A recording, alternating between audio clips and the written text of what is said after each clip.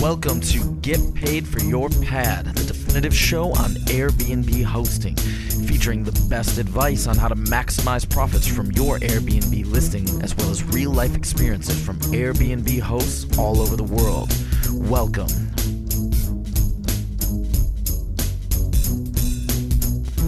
Get paid for your pad. Get paid for your pad. Get paid for your pad. Get paid for your pad. Get paid for your pad. Get paid for your pad. Are you spending too much time managing your Airbnb guest communications? With Aviva IQ's easy-to-use automated messaging service, your guest communications go on autopilot so you can go back to living your life. Get your free Aviva IQ account at www.avivaiq.com.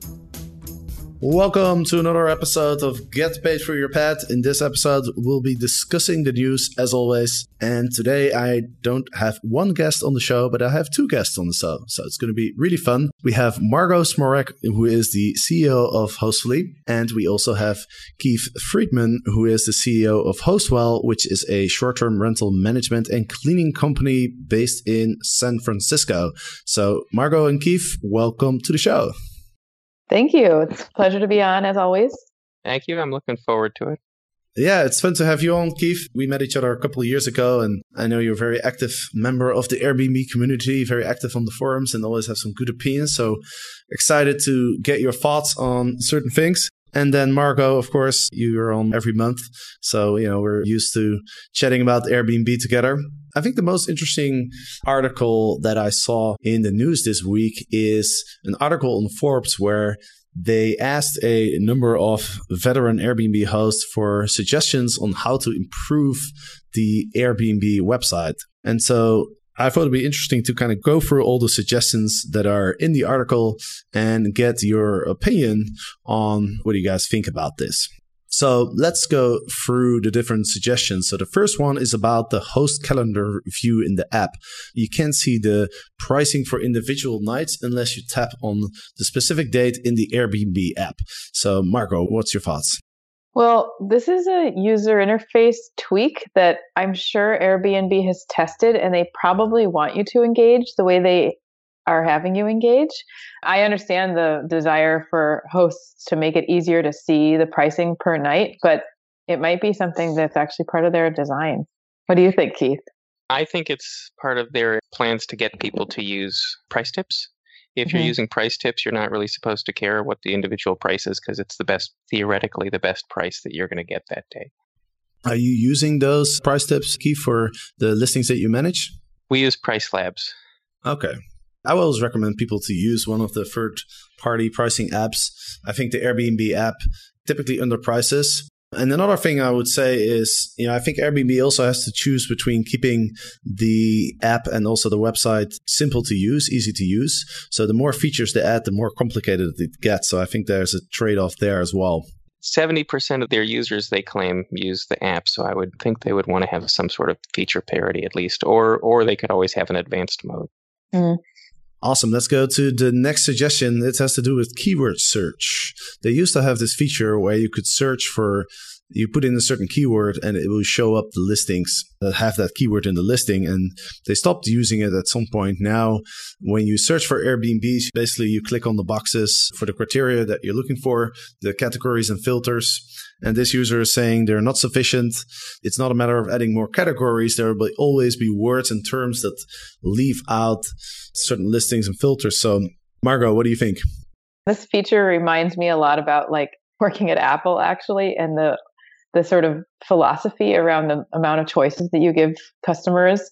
And this feels very like that Airbnb believes that they know what's best. They want to make it easier and faster probably for their users to get to the results more quickly.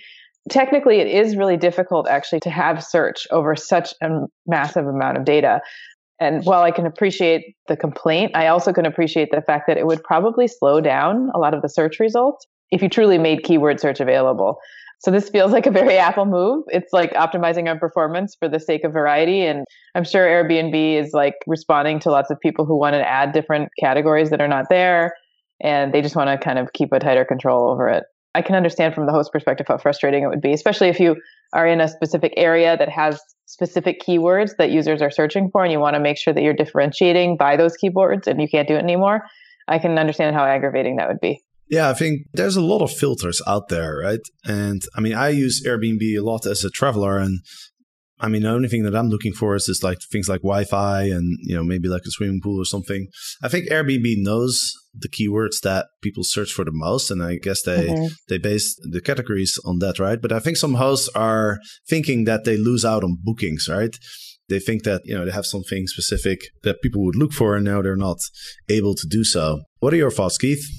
I think there would be a benefit to the guest who's looking for something specific. If you want some place, for example, with a Thermador refrigerator, Airbnb doesn't have a checkbox for that. So that would make life easier for them. You'd have to be looking for something very specific.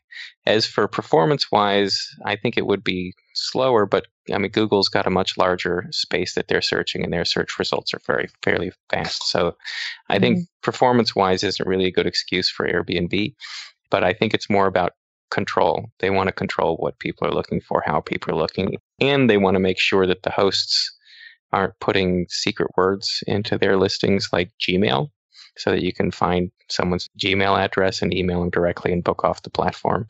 That's my guess. That's probably why they got rid of the search in the first place. You think so? You think that people were hiding it in the description? Yeah, I guess they were. They're hiding in the description. They're hiding them in the photos, photo captions. So people are fairly clever. But I wonder if you go on Google and you search for a certain type of Airbnb listing, then you would still be able to find what you're looking for, no?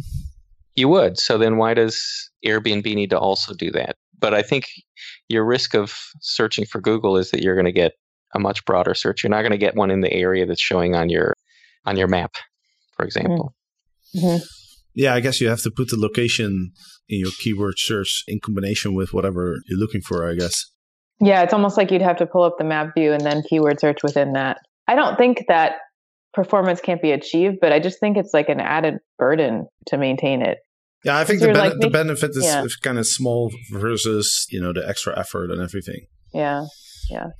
Let's see, the next one. I was unaware that if you have the setting to only accept guests with verified ID profile, other people are still able to send you a request and also book. This leaves you vulnerable to all sorts of situations. So basically what this person is saying is, you can select that people need to have a verified ID in order to use Instant Book, but then they can still send you a request. And then sometimes, I guess, people will accept the request and then later they find out that the person doesn't have a verified ID and now they're worried. What do you think, Marco? I'm kind of confused about this because, this is not an Instant Book situation. It seems weird that you would review the request with somebody who doesn't have a verified ID and then still accept them. So I feel like Keith and I were just chatting about this earlier. That's probably why this one's anonymous, because it doesn't really make very much sense. The complaint is anonymous in London. So I don't know. This one's a little bit confusing to me. I don't think there's some other ones in here that are more interesting than this one to me. What do you think, Keith? Yeah, I think that the host is just a little lazy here. So there's two issues. One is I think the host just doesn't want to do the extra work to look and see that the inquiry was from someone who's not yet verified and then ask them, hey, can you get verified? And I'm happy to host you. The other is I think Airbnb has a problem with education. They don't do a very good job of educating hosts on how their platform works. The checkbox for verified ID is only under Instant Book. So in their mind, that means that there's an association between those two things. But I certainly understand why this host thinks I clicked that, and therefore I should only ever be getting inquiries from people with verified IDs.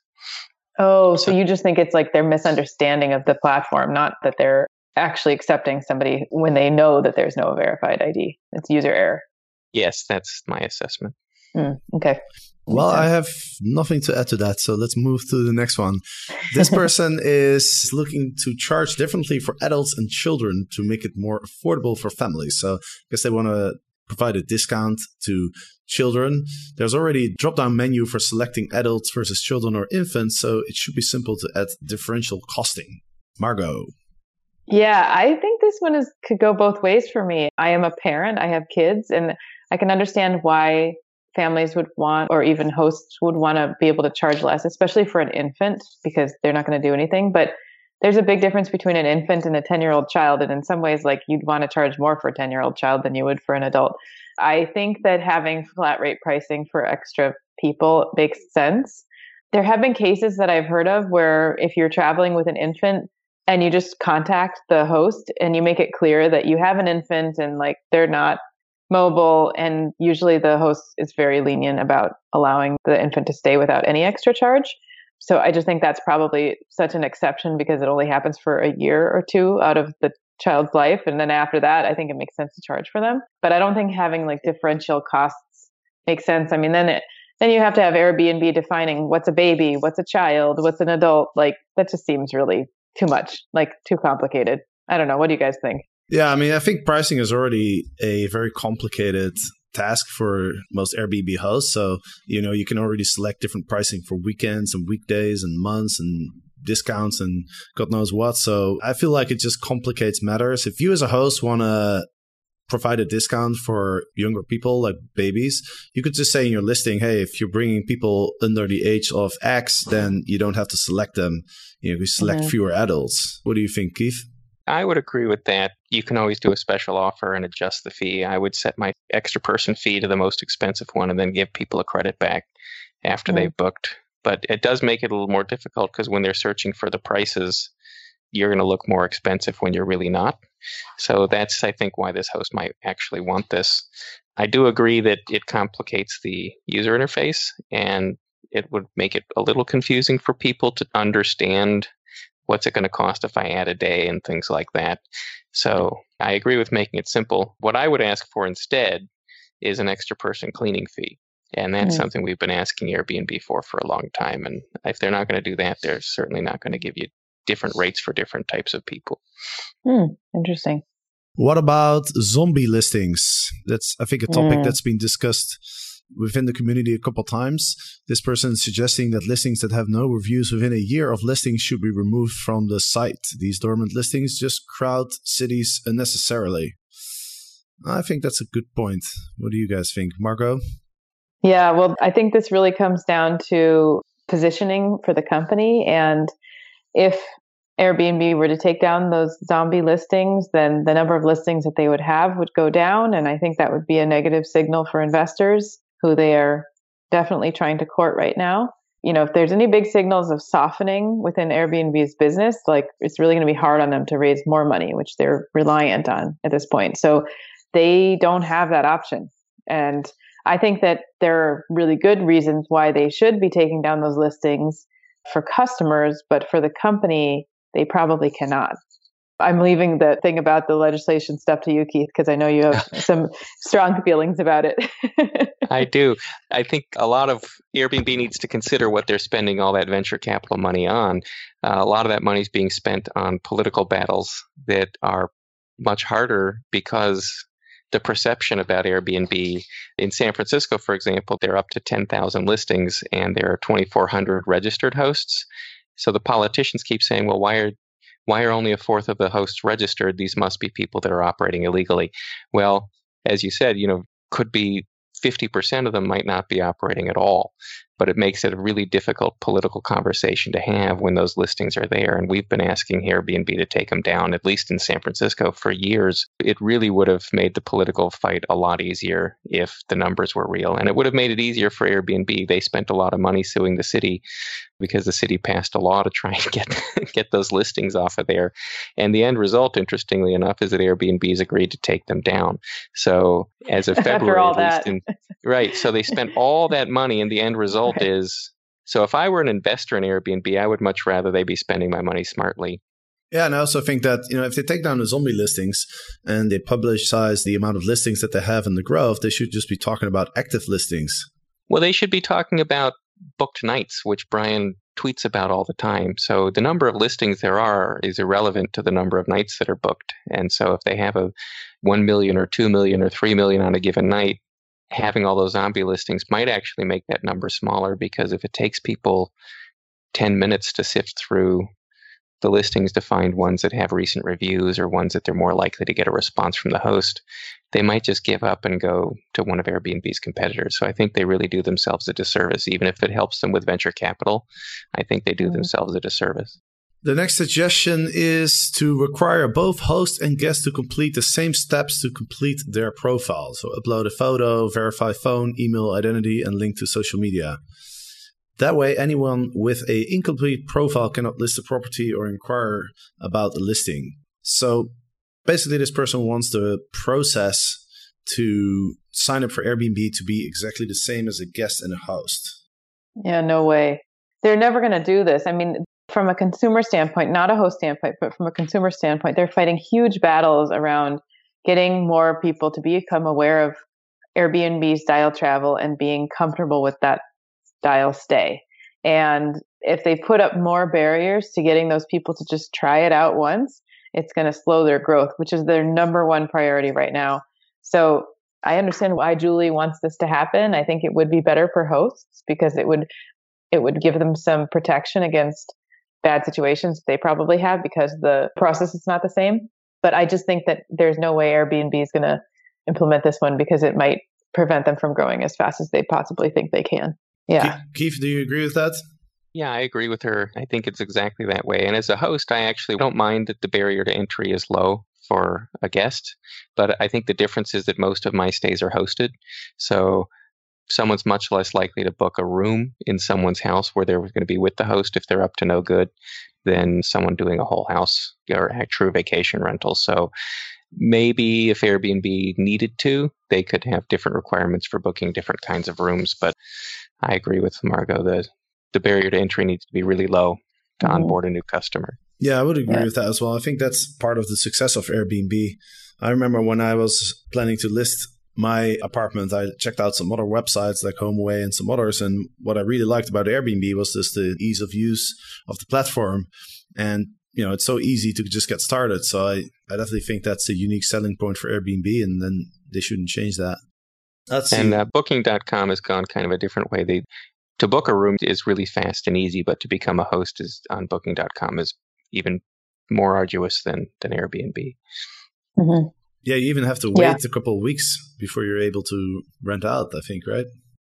Yeah, I just went through that process about a month ago. Actually, I do have a listing active on Booking.com, and it took a long time. And you actually speak with someone in person, and they call you and verify everything with you. Like, it's very, very extensive. It's like the opposite of the Airbnb experience, which is like online, hook up to your social, upload a few pictures. Like, it's very, very heavyweight compared to that. Hosts, I am having so much fun running my Airbnb and hosting travelers from all around the world. I have to admit though, ensuring my guests receive all the details about their stay on time can be stressful and overwhelming. Recently, I learned about a cool new service called Aviva IQ. Aviva IQ automates, personalizes, and delivers my guest communications automatically, so I don't have to. Now I can relax knowing my guests are informed and happy. Did I mention Aviva IQ is free? Get your life back at www.avivaiq.com.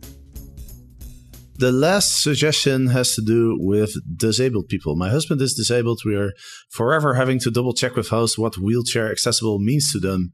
It's a lot more than a place with level surfaces. It means a lot more things. And I think Airbnb recently acquired a startup that actually focuses on the listings that are wheelchair accessible and that are suitable for disabled people. So I think this is a focus on Airbnb's part.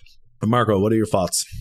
Yeah, so Airbnb just bought Accomable recently, and I love this company. I'm really passionate about the subject, which is Accomable created a bookings platform that had listings that were all totally handicapped accessible, and it was something that was really embraced by the handicapped accessible community, and they had to do a lot of work to make sure that all the listings were up to the really specific criteria that come with making something handicapped accessible.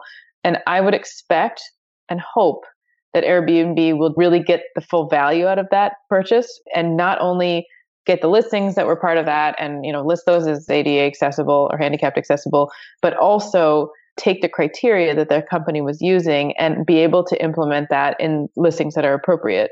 That said, it's no small feat to have a handicap accessible listing. And I sympathize with people who would like to, retrofit or make some modifications to their listing to try to make it more accessible. But really, to make it truly handicapped accessible, you have to meet a lot of requirements.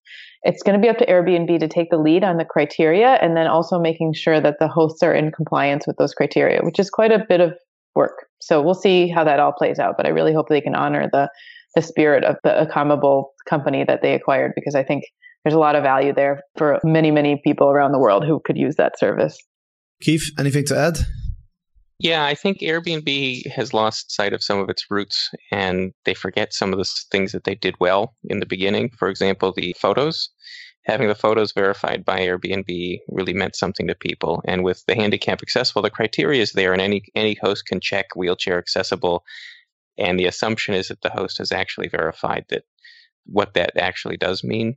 And I think with Accomable acquisition, they have an opportunity to do the same thing they did with photos, which is guarantee to the guest, this looks like this. This is wheelchair accessible. This is the correct height. All the accessible features are there. It creates overhead for them. So then the question becomes, will people looking for accessible listings be willing to pay a premium, or is Airbnb just going to consider it overhead in order to win over that customer base? Well, we have a little bit of time left, and I wanted to touch on a subject that I saw was being discussed in one of the Facebook groups. There was a person talking about Instant Book, and basically the person was listing all the reasons why he wasn't using Instant Book. And I thought the most interesting part had to do with the fact that this person has a listing kind of in the middle of nowhere, and it's kind of suitable for young people to throw parties and drink alcohol. And there's a little liability in there, right? In the US, you're not allowed to provide an environment for people who are underage, under the age of 21, to be consuming alcohol. You're not allowed to facilitate that, is my understanding. And so how do you do that? Because you're not allowed to discriminate on age. So if a 19-year-old person wants to book your place, then you can't say only people above the age of 21 can book my place, because that's against the Airbnb anti-discriminatory policies. But then at the same time, you don't want to have underage people drinking. And so this person's saying, well, I can't really use Instant Book because then I would have to cancel. If I have a feeling that there's underage people that are looking to drink, then I have to cancel them. And then I'm going to lose my superhost status, because you can only cancel 3 times if it's outside of the rules that Airbnb has set for free cancellations for Instant Book. So what are your thoughts on that, Margot? First of all, I don't think that if you provide housing to a 19-year-old and they go out and buy alcohol and then they drink it at your place, you cannot be held liable for that. I mean, I've never heard of anything close to that happening in the United States. I think this is more about the host being concerned that there's going to be damage to the property and their inability to prevent that. There's a lot of ways to do that. Keith, I'll let you go into some specific examples because we talked about them. But one is that you can just write your listing with a lot of specifics about how partying is not allowed, and how, you have some sort of device or service that's actually going to monitor the guests while they're there to make sure that there's no partying happening. I think you can also do things in the way that you're writing the listing that make it really clear that there's, just no tolerance for underage drinking, and that you're held accountable for your own mistakes along those lines. But I don't think there's actually a legal ramification that the host would bear or Airbnb would bear if an underage person goes out and buys alcohol. I've never heard of that happening. Have you, Keith? I've never heard of that ever. No, and hotels allow people 18 and over, and they have a mini bar in the room. So none of them have gotten in trouble for it. So I think if you're over 18 in the United States, you're expected to act like an adult. Even though you're not allowed to do something like drink, you're expected to be responsible enough to not do it. So I don't think somebody else is responsible for anything an 18-year-old does. If you're 17, it's different, but you're not allowed to book on Airbnb if you're 17. As for listings, I'm a strong believer in writing your listing to be self-selecting, and that goes for age and type of guest and, what kind of a trip they're going to be having, and it's all in the writing. And with Instant Book, the guest has to agree to your house rules. We like to put in our house rules for houses that kind of might attract party people. We make it very clear that there's exterior security cameras. We make it clear that in houses where there's devices like Noise Aware or Party Squashers, we just are quite upfront about it. So we let people know, if you're going to come here and you're going to do this, we're going to catch you, we're going to throw you out, and you're going to lose your booking money. Yeah, it's all about appearance. Actually, I did some research at one point about security. I worked at an architecture firm many, many years ago, and the benefit of a security camera is actually just making sure that people are aware that it's there more than the footage that you have from it. So even just posting a fake one with a light actually does a lot to ensure security. And it's kind of a general tip that I would actually pass on to your listeners, Jasper, that you can get these for really cheap and they don't actually need to function, but it makes people feel a lot more accountable for what they're doing. So it's just one extra layer of precaution that you can take to make sure that people aren't abusing the space. Awesome. That's very helpful advice. Well, we're running out of time, so I want to thank Margot and Keith for joining me today in discussing all these different suggestions from hosts. And to the listeners, thank you for listening. Hope you enjoyed this episode. And of course, on Monday, there will be another episode, so hope to see you then. Get paid for your pet. Get paid for your pet. Get paid for your pet. Get paid for your pet. Get